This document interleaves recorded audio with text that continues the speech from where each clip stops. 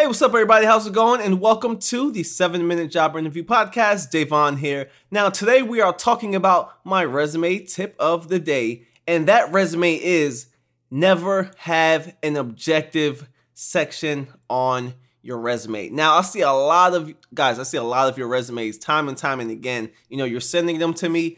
I'm helping you edit them. I'm giving you advice. And I always see the same thing at the top of your resume. And that's an objective section. And you always tell the employer that you're seeking a position or you're seeking this, you're seeking that. Look, I'm going to be frank with you. Employers do not care about what your objective is, okay? In fact, they know exactly what your objective is, okay? They know your objective is to get that job. You sent in your resume, hey, they know you want the job. That's your objective. So why are you telling them the same thing on your resume? Stop taking up valuable space. So if you have an objective section on your resume, just do away with it. So here's what to do instead. Formulate a roughly 3 to 5 sentence paragraph that demonstrates your value to the employer, demonstrates your value proposition. What have you learned throughout your experience? What can you bring? What transferable skills do you have that's going to help the company be successful? What transferable skills do you have that's going to fulfill the needs of this job, okay?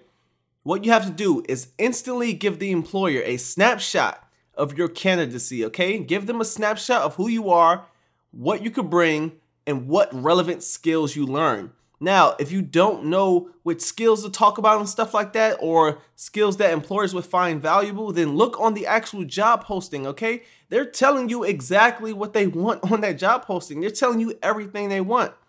Of course, it helps to do your own research on the company, do your own due diligence, and really dig deep. But for starters, that company is telling you exactly what they're looking for, okay? All you have to do is find a way to transfer that on your resume and find a way to connect it with what you already learned.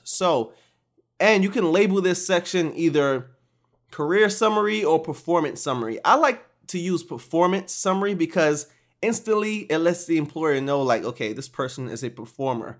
And this is the proof that my 3 to 5 sentence paragraph, that's the proof on how they are a performer.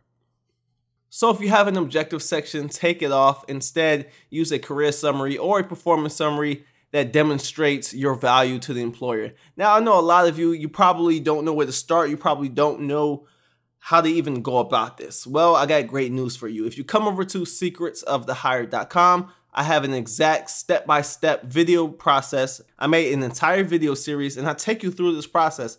I teach you how to tailor the resume. I teach you how to job search. I teach you how to stop employers from ignoring your resume. And I give you examples that you can use and that you can actually tailor on your resume, depending on what major you are, if you just graduated, or depending on which field you're currently in, if you've been in the job market for some time.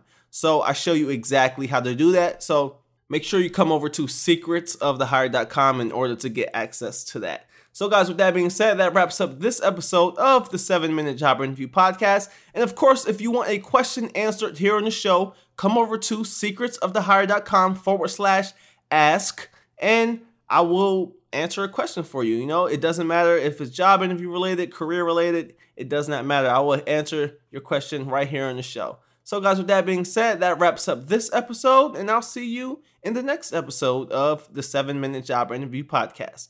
Peace out.